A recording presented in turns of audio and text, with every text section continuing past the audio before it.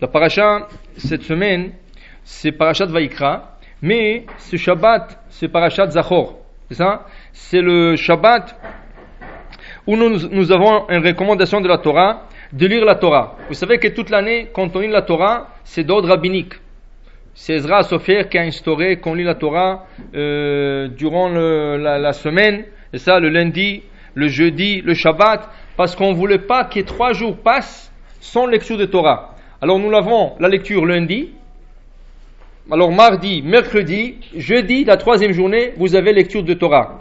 Vous avez vendredi, qu'il n'y a pas de lecture, tout de suite Shabbat, vous avez lecture de la Torah, dimanche, lundi, et vous avez lecture de la Torah. Ça veut dire que jamais il y a 3 jours dans la semaine où il n'y a pas de lecture de Torah. C'est moins que 3 jours qui s'écoulent entre une lecture et une autre. Ça c'est d'ordre rabbinique.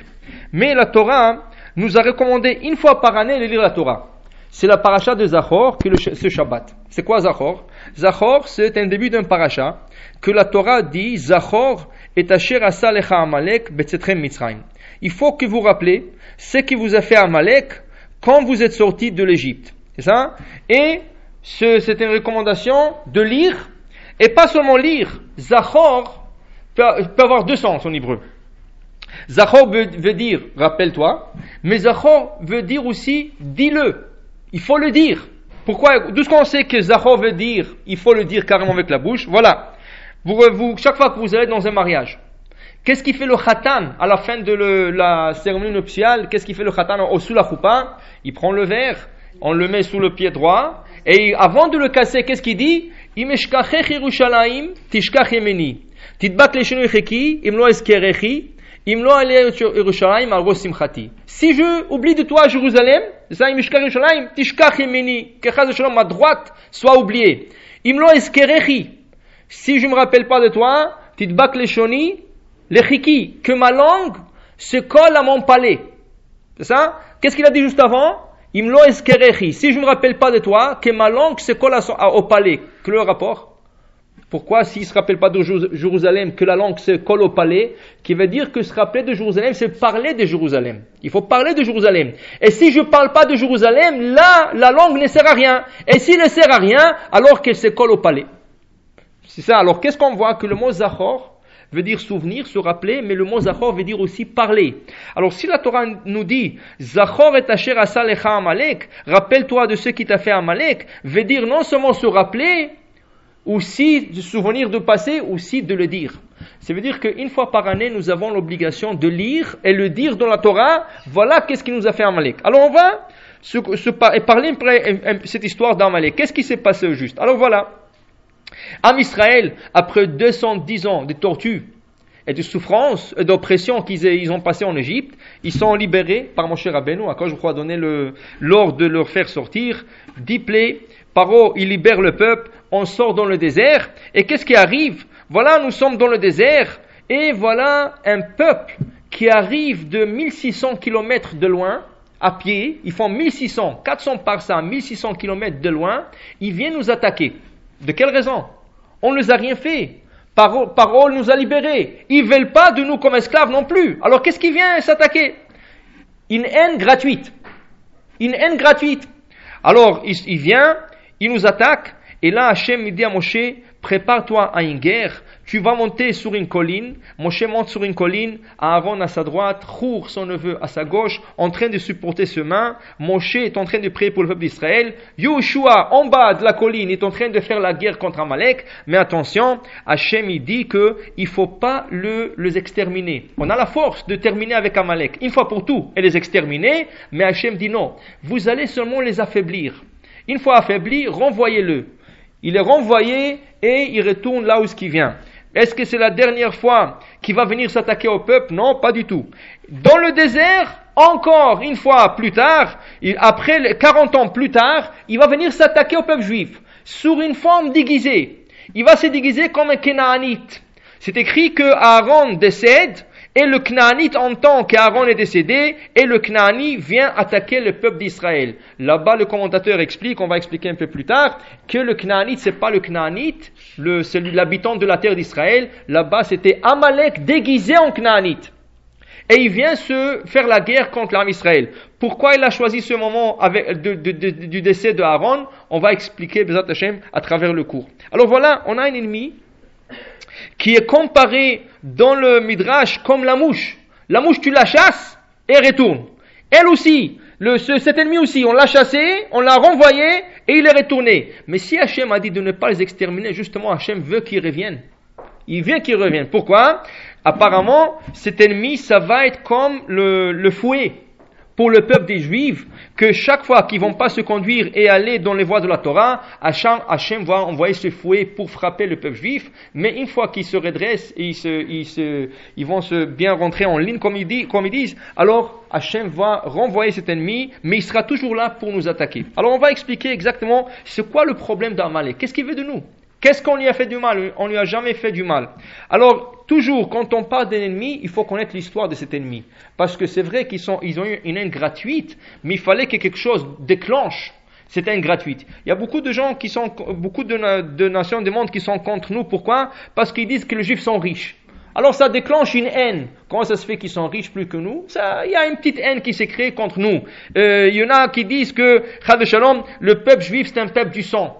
Ça veut dire qu'ils aiment du sang. Il y avait toutes sortes de programmes parce qu'on disait qui disaient qu'on tue des enfants pour prendre leur sang pour pétrir la matzah. Ça, c'est toutes sortes de histoires comme ça. Mais quel est le problème d'Amalek?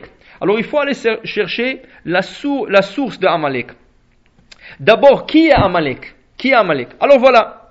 Abraham Avinu, dans ses jours, on va commencer depuis le début de la nation juive. Abraham Avinu, dans ses jours, lui et sa femme, une fois connus Hachem, ils ont commencé à convertir le monde.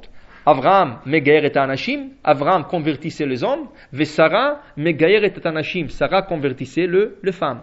Maintenant, un jour, dans le port d'Avraham et Sarah, il y a une femme qui se présente. C'est pas une femme simple, c'est une princesse. Elle s'appelle Timna. Timna, c'est une des princesses de roi de Canaan. Elle dit à Sarah et Abraham, écoutez, je suis tombé en amour avec la religion juive, je crois dans le monothéisme et j'aimerais bien me convertir au judaïsme. Acceptez-moi. Qu'est-ce qu'ils lui disent Abraham et Sarah? Non, excuse-nous, on ne peut pas te convertir. On ne veut pas te convertir. Quelle est la raison? Pourquoi il ne veut pas la convertir? Personne ne le sait. On ne sait pas. On ne sait pas pourquoi, mais il ne voulait pas la convertir. Elle a insisté. Abraham et Sarah ont objecté à la conversion de cette fille. Qu'est-ce qui arrive? Cette fille ne lâche pas. Et elle dit, si je n'arrive pas à me convertir au judaïsme, mais j'aimerais bien me coller à la famille d'Abraham. Je n'aimerais pas laisser la famille d'Abraham. Alors Abraham ne veut pas de moi. C'est sûr qu'Yitzhak non plus. Mais il faut chercher dans les générations à venir, qui c'est qui pourra me prendre? Qui elle trouve? Elle trouve Esav, le petit-fils d'Abraham. Elle trouve Esav, mais pas Esav directement, le fils de Esav. Alors, Vetimna aita pilegesh le Eliphaz. Le fils de Esav s'appelle Eliphaz, et Eliphaz est déjà marié. Il a 2 femmes, il est marié à 2 femmes, et là, Timna est prête à être sa concubine. Concubine veut dire une femme parfaite, mais elle n'est pas carrément mariée. Ça veut dire Ktuba, Kiddushim, tout ce que nous connaissons. Non, elle vit comme la femme connue en public. C'est une concubine. Là, ensemble, Eliphaz et Timna auront un fils, et ce fils s'appellera Amalek. Ça, c'est le Amalek. Comment il est né? Il est né du petit-fils de Abraham Avinu, qui s'appelait Eliphaz, qui était le fils de Esav. Maintenant, qu'est-ce qui arrive? Nous connaissons bien l'histoire de Esav et Yaakov. Esav sonnait Yaakov. Esav haïssait son frère Yaakov. Qu'est-ce qui arrive? Après que Yaakov a pris les bénédictions de Esav, Esav a juré de ne pas toucher son frère tant que son père est vivant. Alors il a enchargé qui? Son fils, Eliphaz. Il lui dit, Eliphaz, va t'en occuper de mon frère. Moi j'ai juré, mais toi tu n'as pas juré. Alors va t'occuper de mon frère. Qu'est-ce qui arrive? Timna, qui était honnête, elle lui dit à son fils, écoute, tu ne peux pas toucher ton oncle. Tu ne peux pas toucher ton oncle. Pourquoi? Parce que tu sais que d'abord, Akadosh Baruch Hu est avec lui. En plus de ça, il y a un décret que les enfants de Yitzhak doivent passer par un exil. Maintenant, si tu vas tuer ton oncle, le Bechor automatiquement sera ton père. L'héritier de ton père, c'est toi. Ça veut dire que toi et tes descendants, vous allez passer en exil 210, 400 ans, comme promis Abraham. Parce que ça va être la descendance d'Abraham. Mais si Yitzhak est décédé et Yaakov, on va le tuer, le seul qui va rester de la famille d'Abraham, c'est Esav et sa famille. Ça veut dire sa mère, Timna, lui dit, attention, si tu vas tuer ton oncle Yaakov, toi et ta descendance, vous allez aller en exil 400 ans. Est-ce que ça vaut la peine? Qu'est-ce qu'il fait Eliphaz? Il désiste. Au lieu de tuer son oncle, il court après lui, il prend tout son argent et il lui dit, écoute, celui qui est pauvre est considéré comme mort. Dis à ton père que tu m'as tué. Et comme ça qu'il retourne. Maintenant, qu'est-ce qui arrive? Le Midrash nous dit que Esav, qui a vu que son fils n'a pas écouté son ordre, il n'a pas tué son oncle, à qui il va parler? À son petit-fils, à Amalek. Il lui dit, va tuer mon frère. Va tuer mon frère. Et là, le petit, il va le prendre au sérieux, et c'est comme ça qu'il va chercher, depuis qu'il est petit, il va chercher comment venger de cet oncle qui s'appelle Yaakov. Et lui qui est déjà décédé, comment venger de sa descendance. C'est pour ça qu'il fait 1600. Il fait 1600 kilomètres, c'est beaucoup à pied. 1600 kilomètres dans le désert pour venir tuer les enfants de Yaakov qui viennent de sortir de l'Égypte. Et pourquoi il a choisi ce moment de la sortie de l'Égypte? Parce qu'il a écouté aussi qu'est-ce que sa grand-mère elle a dit. Qu'est-ce que sa grand-mère lui a dit? Et sa mère lui a dit, sa mère lui a dit qu'il y a un décret sur les enfants de Yaakov, Yitzhak, ou d'Abraham plutôt, qui doivent passer 400 ans en exil. Alors il attendait. Dès que les Juifs sont sortis de l'Égypte, ce décret est annulé. Alors maintenant, il est sûr de tuer son frère, son oncle, et les enfants de son oncle, et de ne pas passer en exil. C'est pour ça qu'il vient juste à la sortie de l'Égypte pour s'attaquer aux Juifs et pour anéantir ce peuple.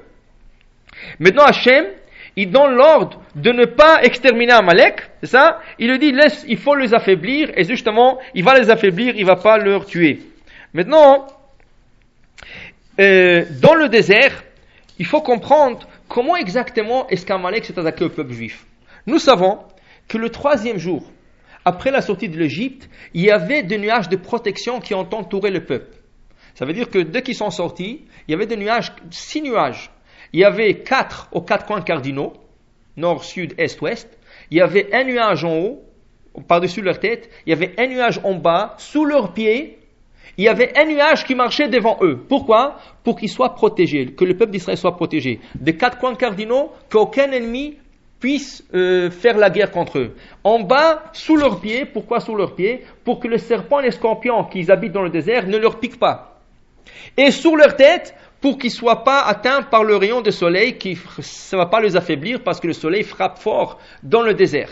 Maintenant, un nuage en avant, Rachid dit pourquoi faire? Pour aplatir les montagnes et leur faire une plaine, et pour remonter les vallées pour qu'ils n'ont pas à descendre. 3 millions de personnes qui marchent dans le désert, il y a de haut et de bas, il y a des montagnes qu'il faut monter, des fois il y a des petits-enfants, il y a des wagons qui doivent monter toute la montagne. Qu'est-ce qu'il faisait le nuage? Il aplatissait la montagne. Comme ça, ils ont marché toujours dans la plaine. Maintenant, alors comment est-ce possible qu'un Amalek qui vient et il s'attaque au peuple juif? Comment ils ont pu atteindre le peuple juif? Ils ne pouvaient pas les attaquer parce qu'ils étaient protégés. Alors normalement, ils ne pourraient pas attaquer. Alors comment est-ce que ce Amalek, il est venu attaquer Am Israël? Alors là, il y a 2 passages qui parlent d'Amalek. Il y a le passage dans le parashat Beshalach, mais il y a le passage dans le parashat Kitissa, dans le dans le 5e livre de Devarim, dans le parashat Kitetse, à la fin de la parasha. Et regardez qu'est-ce qui est écrit là-bas. Am Israël qui est sorti dans le désert, et voilà que la Torah nous dit Asher karecha baderech. Amalek karecha baderech. Qu'est-ce que c'est karecha? Le mot karecha peut s'expliquer de 2 manières. Karecha, c'est mikré, le hasard. Tu peux voir ça comme le hasard. Ça veut dire que Amalek, comment il s'attaque au peuple juif, il veut leur dire, il veut leur donner un message. Ne croyez pas que tout est contrôlé par Hachem. Il y a le hasard au monde. Ou aussi, Rashi apporte une explication. Asher karecha baderech, qu'est-ce que c'est karecha? Il t'a refroidi. Amalek est venu pour nous refroidir du judaïsme. On était chaud. On vient de sortir, on vient de recevoir la Torah, on était chaud. Mais là, il nous a refroidi. Ça veut dire que la Torah n'était plus la même pour nous. C'est quelque chose de... Ça va, on a reçu, mais c'est pas quelque chose d'important. Alors voilà, il vient, il s'attaque. Et à qui il s'attaque? La Torah le spécifie bien dans Parashat Kitetse. Vayizanef becha kol hanecheshalim acharecha vata ayef veyagea. Il va s'attaquer à tous ceux qui sont necheshalim. Qu'est-ce que c'est necheshalim? Faibles. Il s'est attaqué à tous les faibles qui sont en arrière du camp, qui marchaient en arrière du camp, et il les a attaqués, et on va bientôt expliquer qu'est-ce qu'il a fait. Alors, d'abord la question, qu'ils soient faibles ou forts. On vient de dire qu'ils étaient couverts par de nuages. Alors, quelle est la différence? Pourquoi est-ce que les nuages ont couvert rien que le fort? Les nuages ont couvert tout le monde. Alors, qu'est-ce que ça veut dire? Il s'est attaqué aux gens qui sont faibles. Alors Rashi nous éclaire encore, et Rashi nous dit qu'est-ce que c'est faible? Les gens qui sont faibles de mitzvot, de gens qui n'ont pas obéi la Torah, et ils étaient faibles au point de vue spirituel, et qu'est-ce qui arrive? Quand quelqu'un faisait des péchés dans le camp d'Am Israël, le nuage s'est plié de lui. Ça veut dire que quand quelqu'un faisait un péché, le nuage l'a plus protégé, le nuage l'a rejeté. Et là, il n'était plus sous la protection du nuage. Il était en dehors du nuage. Il était sujet maintenant à toute n'importe quelle attaque, aux serpents, aux scorpions, au soleil, aux ennemis, à n'importe quoi dans le désert. Amalek, il prend avantage de ces gens qui sont faibles spirituellement. C'est pas du tout des gens qui sont faibles physiquement, parce que vous allez voir, la majorité de ces gens, dit Rashi, ils sont de la tribu de Dan. C'est ça? Dan, c'est la dernière tribu qui voyageait dans le désert. La raison pourquoi c'est Dan? Parce qu'apparemment, il y avait quelqu'un qui était idolâtre dans cette tribu, c'était Micha. Micha, c'était un idolâtre qui est sorti de l'Égypte, et à cause de lui, la mer ne voulait pas s'ouvrir. Pourquoi? Il avait de l'argent dans sa poche qu'il a déjà destiné à acheter une idole avec. Et il a parlé autour de lui. Il a parlé autour de lui avec des gens que toute sa tribu, écoutez, quand les Juifs vont passer de l'autre côté du Jourdain, restez avec moi, moi je vais construire une maison, vous allez être bien, je vais vous payer tout ça. Il a réussi à ramasser un petit groupe avec lui de gens qui vont être idolâtres. Maintenant, ces gens-là, les nuages les a rejetés. C'est des Juifs, mais ils sont faibles au point de vue spirituel. Et le nuage les a mis de côté. Amalek, il vient s'attaquer à eux. C'est pas des gens faibles physiquement, parce que si on regarde dans les bénédictions de Dan, qui vont lui être données par Moshe Rabbeinu, Dan chez Fifon. Dan, c'est un serpent. Qu'est-ce qu'il fait un serpent, dit la Torah? Il pique le cheval, et là, le cavalier tombe, et là, tu tues le cavalier.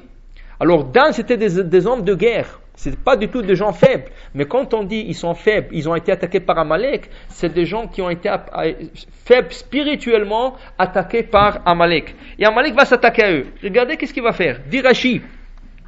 Qu'est-ce qu'il faisait Amalek? Il leur a coupé la Brit Mila et il les a jetés au ciel. Amalek, Vayizanef becha, qu'est-ce que c'est Zanav? Dit Rashi, il a coupé le Brit Milot de ce gens, et il l'a jeté vers le ciel. Ça veut dire il est en train de donner, Amalek est en train de faire un message. C'est quoi son message exactement? Pourquoi couper la Brit Mila? Tu veux leur tuer, tu leur tues. Pourquoi couper la Brit Mila? Qu'est-ce que c'est cette histoire? Alors encore, vous rappelez encore que qui c'est Amalek? Amalek, c'est le petit-fils, c'est le petit-fils de Esav. Esav, il a une haine contre son frère Yaakov. Maintenant, comment il a eu cette haine? Son grand-père qui lui a rempli avec une haine contre Yaakov, et aussi vient d'apprendre aussi, il a appris aussi l'histoire de sa famille, que Timna a essayé de se convertir et Abraham a objecté. Pour quelle raison? On ne sait pas. Personne ne sait la raison. Pourquoi il ne voulait pas convertir Timna? Personne ne sait la raison. Alors, puisque c'est comme ça, Amalek, il a de la haine contre Abraham aussi. Pourquoi tu n'as pas converti ma grand-mère? Qu'est-ce qu'elle avait ma grand-mère pour ne pas la convertir? Tu as converti tout le monde. Si tu aurais fait des barrières et dire, voilà, ça c'est le type de gens que je vais convertir. Là, je peux comprendre, peut-être la grand-mère n'est pas rentrée dans ces critères, mais tu as converti tout le monde. Pourquoi pas ma grand-mère? En plus de ça, c'était une princesse. Son père, c'était un roi canaanite. Alors, quelle a raison? Maintenant, Amalek, il a une haine, pas seulement contre les enfants de Yaakov, aussi contre Avraham Avinu. Avraham Avinu, qu'est-ce qu'il a fait? Qu'est-ce qu'il a fait Avraham Avinu? C'est lui qui a fait l'alliance avec Hachem. Comment? En faisant la Brit Mila. C'est le premier qui va faire la Brit Mila. Et c'est lui qui a fait l'alliance avec Hachem, c'était la Brit Mila. Apparemment, il y avait 13 alliances. En faisant la Brit, il y avait 13 alliances entre lui et Akadosh Baruch Hu. Et puisqu'il a fait cette alliance avec Hachem, maintenant Amalek qui vient s'attaquer au peuple juif, qu'est-ce qu'il fait? Il coupe la Brit Mila, il la jette au ciel pour dire à Akadosh Baruch Hu, reprends ton alliance, ce n'est plus ton peuple. Pourquoi? Parce qu'ils sont faibles spirituellement. Tu vois que eux déjà ils ne te suivent plus. Puisqu'ils ne suivent plus, ils ne suivent pas l'alliance qui a été faite avec Abraham. Alors la Brit Mila, le sens de la Brit, ça veut dire qu'il a séparé ce gens-là, il a essayé de le séparer et de leur tirer de son côté à lui. C'est qui font par exemple le missionnaire. Qu'est-ce qu'ils font les missionnaires? Les missionnaires, c'est des autres religions qui viennent s'attaquer à notre peuple. Comment? Ils essaient de tirer nos gens à nous vers eux. Est-ce qu'on n'a jamais trouvé des juifs qui vont dans des autres religions essayer de convertir des gens? Non, on n'a jamais trouvé que nous on va chercher. Mais pourquoi les autres religions vont venir chez nous chercher les juifs? Quelle est la raison? Justement, ils s'attaquent à Abraham pour dire que l'alliance d'Abraham est terminée et voilà, ils se joignent à nous et ils sont contre. Mais il faut comprendre, tout celui, Rachi explique, tout celui qui s'attaque aux enfants d'Abraham s'attaque indirectement à Dieu. C'est pas aux enfants, tu t'attaques ni à Yaakov, tu t'attaques pas aux enfants d'Israël, tu ne t'attaques pas à Abraham, tu t'attaques directement à Dieu. C'est pour cela, dans la paracha, Akadosh Baruch Hu est en train de jurer. Il jure comme ça, il dit, Kiyad al-Kesya milchama al-Hashem ba'amalek midor dor.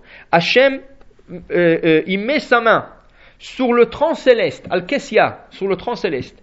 Il jure, j'aurai une guerre éternelle avec Amalek. Qui veut dire, c'est quoi une guerre éternelle? D'abord, le Maïmonite, il apporte une halakha.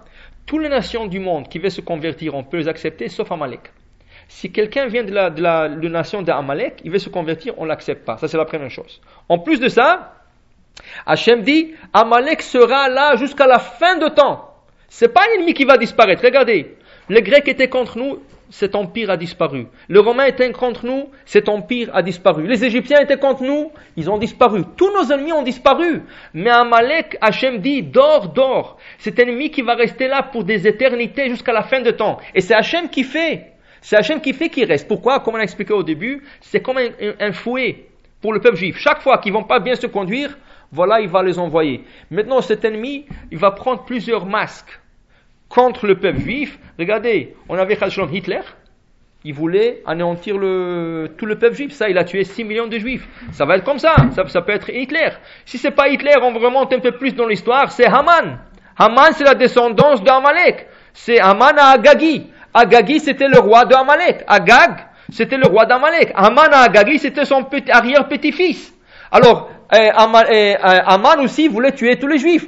Tous les ennemis qui vont s'attaquer aux juifs et en essayant de les exterminer, de les complètement effacer de la map, c'est la descendance d'Amalek, mais c'est Hachem qui les envoie. Mais Hachem les envoie avec un message. Vous n'êtes pas en train de vous conformer aux lois de la Torah. Et chaque fois que vous n'allez pas vous conformer, je vous envoie Amalek. Alors l'histoire de Purim, c'est quoi? Dans Purim, ils n'avaient pas la fierté juive. C'est quoi ils n'avaient pas la fierté? Voilà Aman, tout le monde se prosterne devant lui. Pourquoi ils ont peur? Ils ont peur de se prononcer juif, ils ont peur de montrer juif, c'est ça? Alors Aman il vient, il leur fait se prosterner. Il y a un seul juif qui refuse de se prosterner. Qui c'est? Mordechai.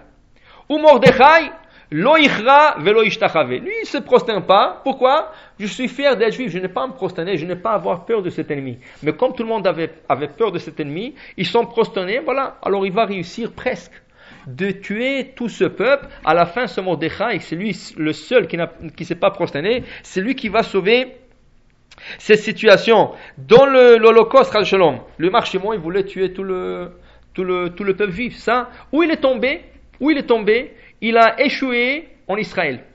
Il est presque rentré en Israël. On dit que s'il serait rentré en Israël, il n'y aurait plus de peuple juif. Mais Rommel, son général d'armée, a échoué sur le port d'Israël.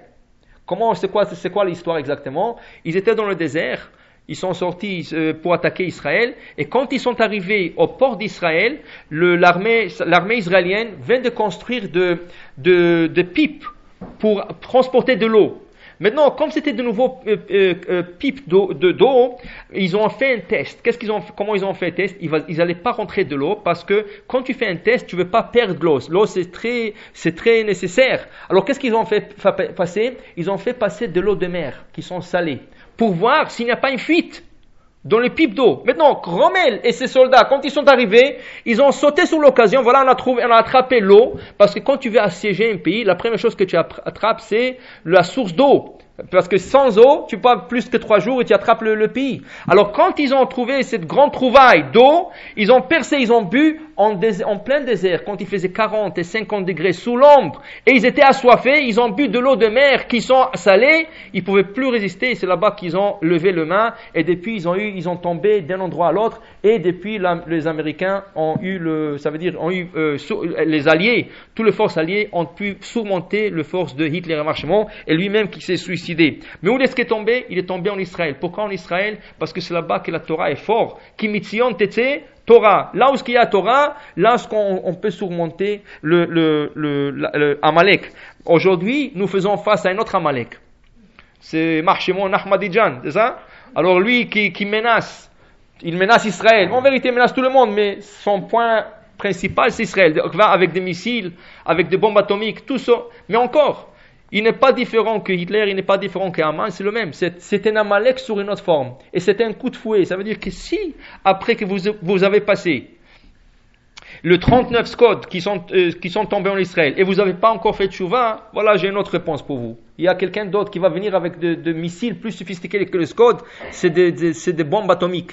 Et là, vous serez obligé de faire tchouva. Ça veut dire que Amalek, Milchama, Hashem, Amalek, dor. Mais comme on a dit, Hachem dit, celui qui attaque Israël, il ne s'attaque pas à Israël, il s'attaque à Dieu. Et c'est pour cela que Rashi et la Gemara nous fait remarquer comment Hachem a juré dans la Torah, Kiyad al-Kessia, il a mis la main sous son trône céleste. Milchama l'Hachem ba'amalek midordor, il y aura une guerre éternelle entre Hachem et Amalek. Maintenant regardez, il y a quelque chose qui manque. Kiyad, il a mis la main sur Kes. En hébreu, comment on dit une chaise? Qui sait? Ça veut dire que le mot qui sait, le trône céleste, c'est un mot qui manque une lettre. Il y a la lettre Aleph qui manque. Il fallait dire Kiyad, la main de Dieu, sur le qui sait, sur le trône céleste. Il a dit Kes. Il y a un Aleph qui manque. Kiyad al-Kes, le trône de qui? De l'Éternel. Le tétragramme, c'est quoi? Yudke, Vavke. Qu'est-ce qu'il a dit? Ya. Ya, c'est rien que la moitié du nom d'Hachem. Il fallait dire Hachem. Pourquoi il a dit Ya? Dit Hachem. Mon trône céleste n'est pas complet et mon nom n'est pas complet tant que ce Amalek existe dans le monde. Parce qu'il ne fait pas la guerre contre vous, il fait la guerre contre moi. Ça veut dire que le trône céleste, le Aleph, il manque. Et dans le nom d'Hachem, le tétragramme, il y a les 2 dernières lettres qui manquent. C'est le Vav et le He. C'est Ya et pas Yudke Vavke. Regardez quand on fait le Hallel, Rosh Chodesh, durant le fête, durant toutes ces occasions, on chante le Hallel. Qu'est-ce qu'on dit? Ani Vahu Oshiana. On demande d'Hachem de nous sauver à qui? Ani, moi, le peuple d'Israël, l'assemblée d'Israël, on demande d'être sauvé. Vahu, et lui, c'est fait référence à Dieu, c'est ça? Qu'est-ce qu'il fallait dire? Ani, ve'ata, moi et toi. Pourquoi on dit Vahu, et lui, à la 3e personne? Dis Rachamim, le mot Vahu, c'est les 3 lettres qui manquent dans notre trône céleste. Hu, c'est qu'est-ce qu'il y a? He, Vav, c'est les 2 dernières lettres du nom d'Hachem qui manquent. Et qu'est-ce qui reste? Aleph. Le Aleph, c'est le qui sait. Alors, on demande à Hachem, tu dois me sauver à moi, mais où aussi? Toi aussi. Comment? Le lettre où? Il te manque à toi, Hachem. Et quand tu vas compléter ces lettres, toi et moi serons sauvés. Alors voilà, c'est Amalek qui vient s'attaquer. Il s'attaque en même temps et pour le peuple d'Israël et pour Hachem. Et c'est quoi sa guerre? C'est une guerre spirituelle. Il s'est attaqué à tous ceux qui étaient faibles, qui étaient rejetés des nuages, ils étaient faibles spirituellement, et ça c'est la guerre qui est en train de mener à travers toutes les générations. Maintenant, c'est quoi sa haine principale? Sa haine principale, c'est parce que comme on a expliqué au début, pourquoi sa grand-mère, la grand-mère de Amalek, qui est Timna, n'a pas été convertie. Si on peut le comparer un peu, c'est pas tout à fait, mais si on peut en comparer un peu, c'est exactement l'histoire de Yosef et ses frères. Pourquoi est-ce que les frères ont vendu Yosef? Parce que Yosef a porté la shonara contre eux, et le frère croyait que Yosef veut le déshériter, et lui il va rester le fils unique de Yaakov. Alors les frères ont décidé de prendre Yosef et de le vendre. Amalek, un peu la même chose, il est en train de dire pourquoi Hachem a choisi le peuple d'Israël? Pourquoi Hachem n'a pas choisi Esav? Esav aussi c'est le fils de Yitzhak. Esav aussi c'est le fils de Yitzhak. Pourquoi Esav et sa descendance n'étaient pas proches d'Hachem? Puisqu'ils n'ont pas été choisis, ils vont choisir tout le moyen pour tuer Yaakov et sa descendance, qui n'était pas le cas chez les frères de Yosef. Chez les frères de Yosef, au début, ils voulaient les tuer, mais à la fin, ils ont désisté, ils ont dit non, c'est pas possible, on ne peut pas tuer un juif. Qu'est-ce qu'on va faire? On va le vendre. On va le vendre. Maintenant, c'était plus dur, la vente. Pourquoi? Parce que la vente allait faire chuter Yosef dans un bas niveau spirituel. L'Égypte, c'était le pays le plus pervers au monde. S'il aurait tué, il serait parti directement au Gan Eden. Mais en le vendant chez les Égyptiens, qu'est-ce qu'ils ont fait? Ils l'ont vendu, il a failli faire la faute avec la femme de Potiphar. Et s'il aurait fait la faute, Rashi rapporte là-bas dans Parashat Vayikra qu'il n'aurait pas eu une part dans les 12 tribus. C'est grâce qu'il a tenu fort on aurait 11 tribus, pas 12. Peut-être Yaakov il aurait un 13e fils. Mais on n'aurait pas Yosef parmi nous. Mais grâce qu'il a tenu fort, c'est ça qui lui a fait rester dans le peuple d'Israël. Maintenant, Amalek, tous nos ennemis, qu'est-ce qu'ils essaient aujourd'hui de faire? Qu'est-ce qu'ils essaient de faire? Si Chas V'Shalom aujourd'hui, quelqu'un vient à Ahmadinejad et dit, tu sais quoi, moi je vais me convertir à l'islam. Tu m'acceptes? Bien sûr qu'il va t'accepter. Il va t'accepter avec des bras ouverts. Rien que viens. C'est ça? À la fin de temps, dit le Gaon Mevina, on a dit dans un des cours, à la fin de temps, il y aura chez les Ashkénazes, quand ils tournent la teva, quand ils tournent autour de la teva le jour de Sukkot. Vous savez que Sukkot, chaque jour, on tourne une fois autour de la teva. Le 7e jour, on tourne 7 fois autour de la teva. Chez les Ashkénazes, dans un des passages, quand on tourne autour de la teva, ils ont le texte qui dit, on demande à Hachem, sauve-nous de 3 heures terribles. 3 heures terribles. C'est quoi ces 3 heures terribles? De quoi on parle? Alors le Gaon Mevina a dit que malheureusement à la fin de temps, on aura à passer une épreuve spirituelle. Il ne faut pas avoir peur de bombes atomiques. Parce qu'on voit aujourd'hui, vous voyez en Israël, des bombes qui tombent à Sderot, et tout le monde, tout celui qui vit là-bas, ici quand tu entends des bombes qui tombent, ça fait peur, bien sûr que ça fait peur. Il ne faut pas se dire, ça fait très peur. Mais jusqu'à aujourd'hui, Baruch Hashem, et Hashem continue, tous les bombes qui sont tombées, jamais il y avait de blessés. S'il y avait des blessés, c'est des blessés qui ne sont pas comme ça très légers. C'est ça? Chaque fois qu'il y a une bombe qui tombe à Sderot, les gens ont quitté la maison. Cette semaine dernière, il y avait une bombe qui est tombée dans la maison. La mère était en dehors de la maison, 2 petits-enfants dans la maison s'est écroulée sur les enfants, ils sont sortis avec quelques petites graffinures, rien du tout. Rien du tout. Toute la maison qui est tombée sur eux. Rien.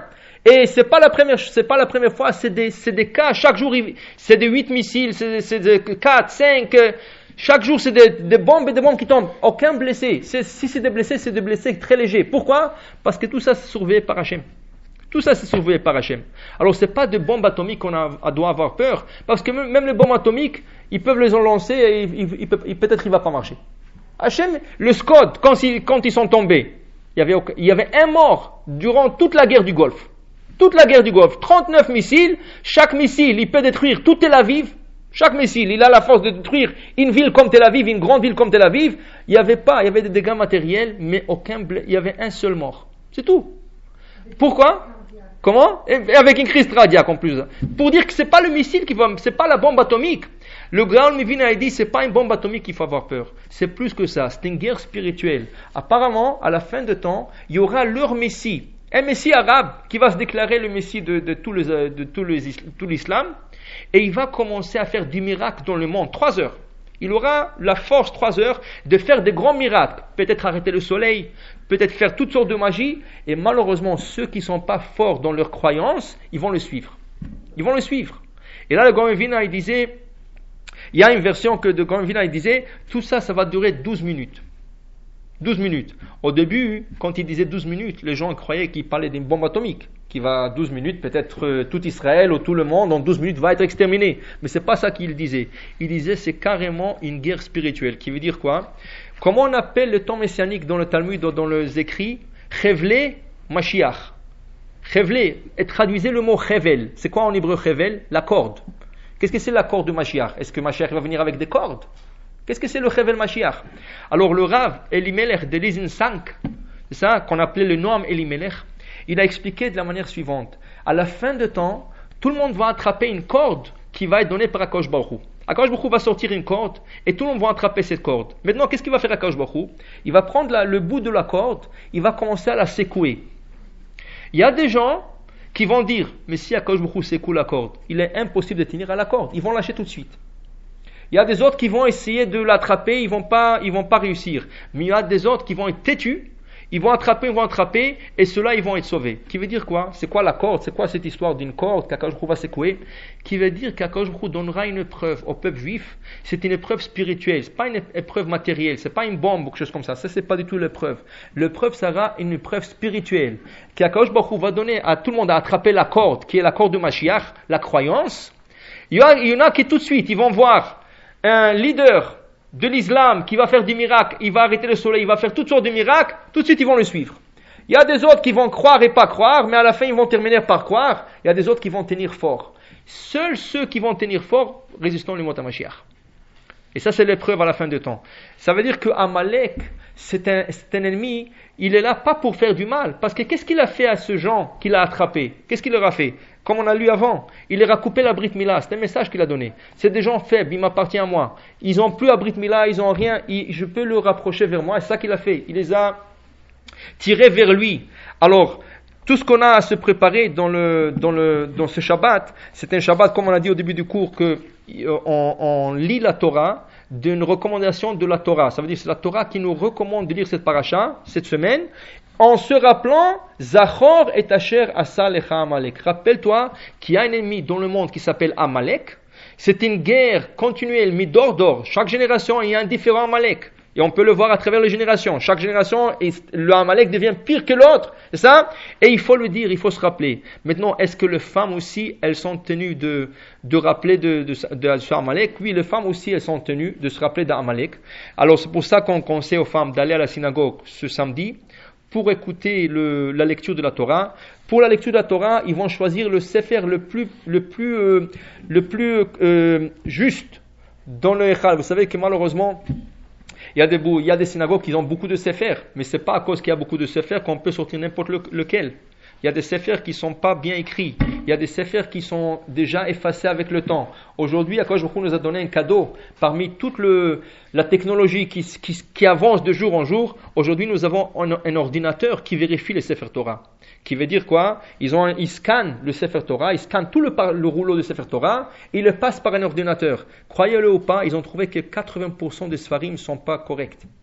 Il y a une lettre qui manque, il y a une lettre en plus, il y a des lettres qui sont effacées, il y a une erreur, il a écrit de cette manière. 80%, vous savez qu'est-ce que c'est 80%? Au point que, il y a 5 ans, je me rappelle, cet ordinateur, c'est pas nouveau, ça fait des années déjà, mais au début, ça fait un grand scandale. Pourquoi? Parce que les gens disaient, qu'est-ce que ça veut dire ça? C'est comme aujourd'hui, la Avdil et le Falfé Avdalot, 1000 séparations, c'est comme ils te disent à la banque. Tu vas à la banque, tu parles à une machine.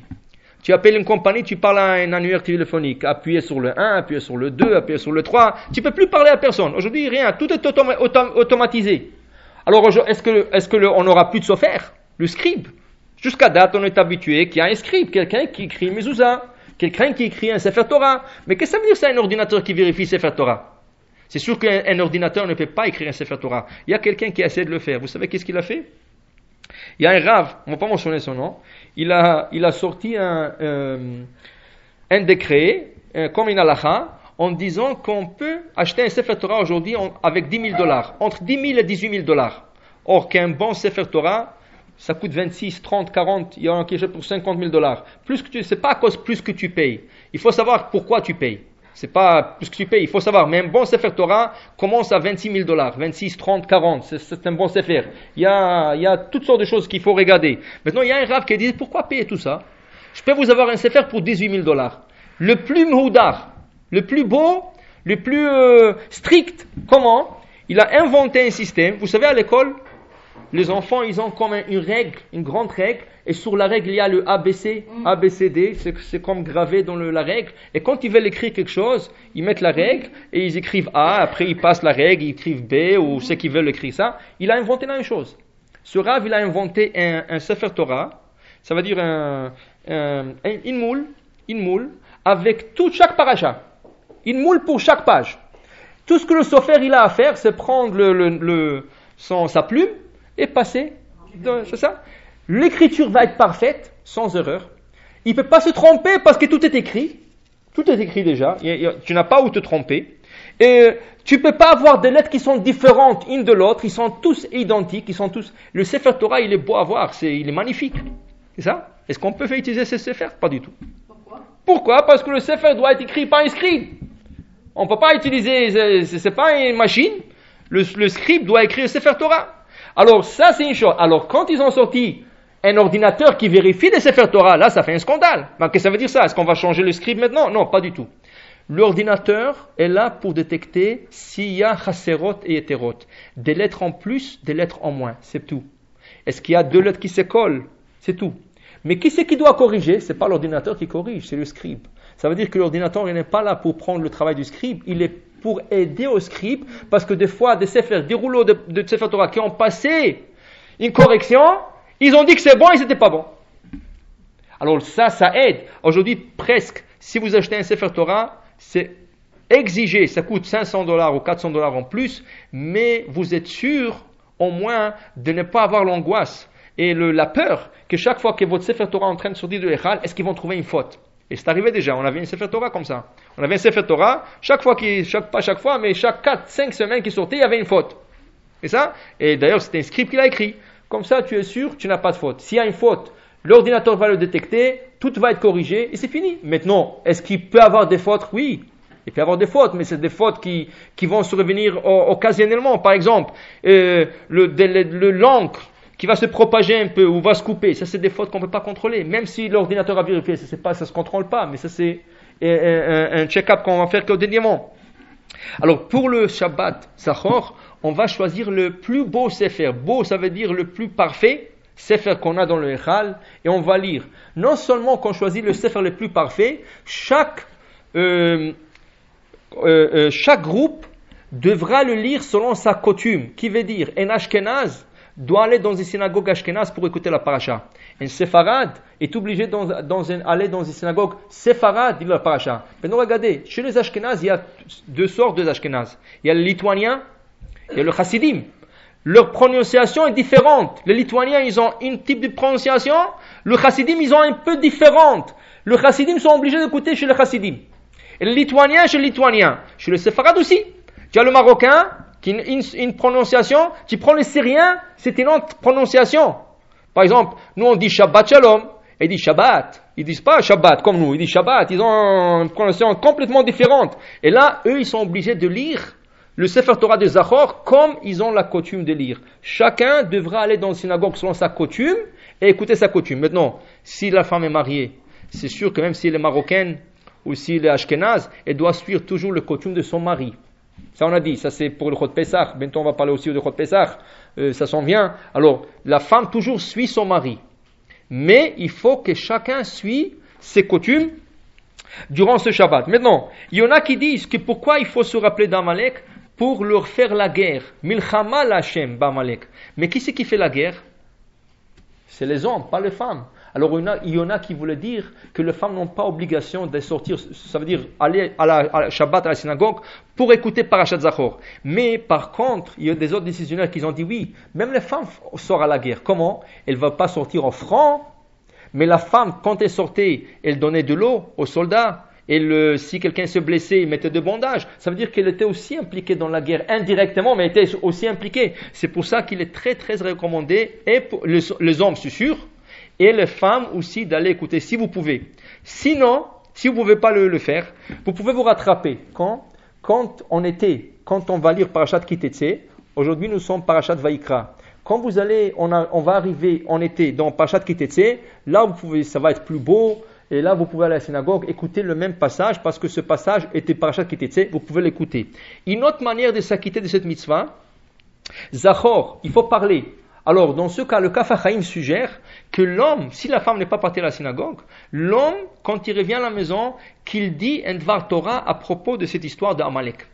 Si on parle d'Amalek à table, tout le monde discute d'Amalek à table, là on accomplit la mitzvah de Zakhor et Asher Asa Lecha Amalek. C'est pas obligatoire de l'écouter du Sefer Torah. Si on l'a dit à table, une Dvar Torah qui concerne l'histoire d'Amalek et le peuple juif, on s'est acquitté de la mitzvah de Zakhor Asher Asa Lecha Amalek. Mais de toute manière, de toutes les possibilités, que ce soit en été, vous allez réécouter cette paracha, ou que ce soit à table, ou si carrément vous allez à la synagogue, il faut au moins une fois par année se rappeler de ce qui nous a fait Amalek, et se rappeler qu'il est toujours là. Comment? Non, c'est pas la paracha, ça c'est un deuxième sefer. Ce Shabbat, on va s'offrir deux sefers. Le premier, ça va être la paracha de la semaine. Le deuxième sefer, c'est la paracha d'Amalek, donc parachat Kitetse. C'est ça? C'est pour ça qu'on demandera un silence complet. Non, pas deux parachas. C'est deux sefers. Le premier, ça va être 7 personnes ou un peu plus qui vont monter dans la paracha de la semaine. Et ensuite, le deuxième Sefer Torah, ça va être la paracha de Amalek. C'est ça? C'est la paracha de Zakhor, qui est le deuxième Sefer. Alors, ces deux parachas, si vous l'appelez deux parachas, c'est ça que ça veut dire. Maintenant, on demandera que tout le monde, il garde le silence durant la paracha et qu'il pense s'acquitter avec la bracha de celui qui va monter. Celui qui va monter à la Torah, il va faire la bracha. On pense de s'acquitter avec lui, avec sa bracha, et la bracha initiale, et la bracha finale, et durant toute la lecture, on essaiera d'être très attentif, d'écouter mot pour mot, parce que c'est une paracha, c'est la seule que sa recommandation est de la Torah.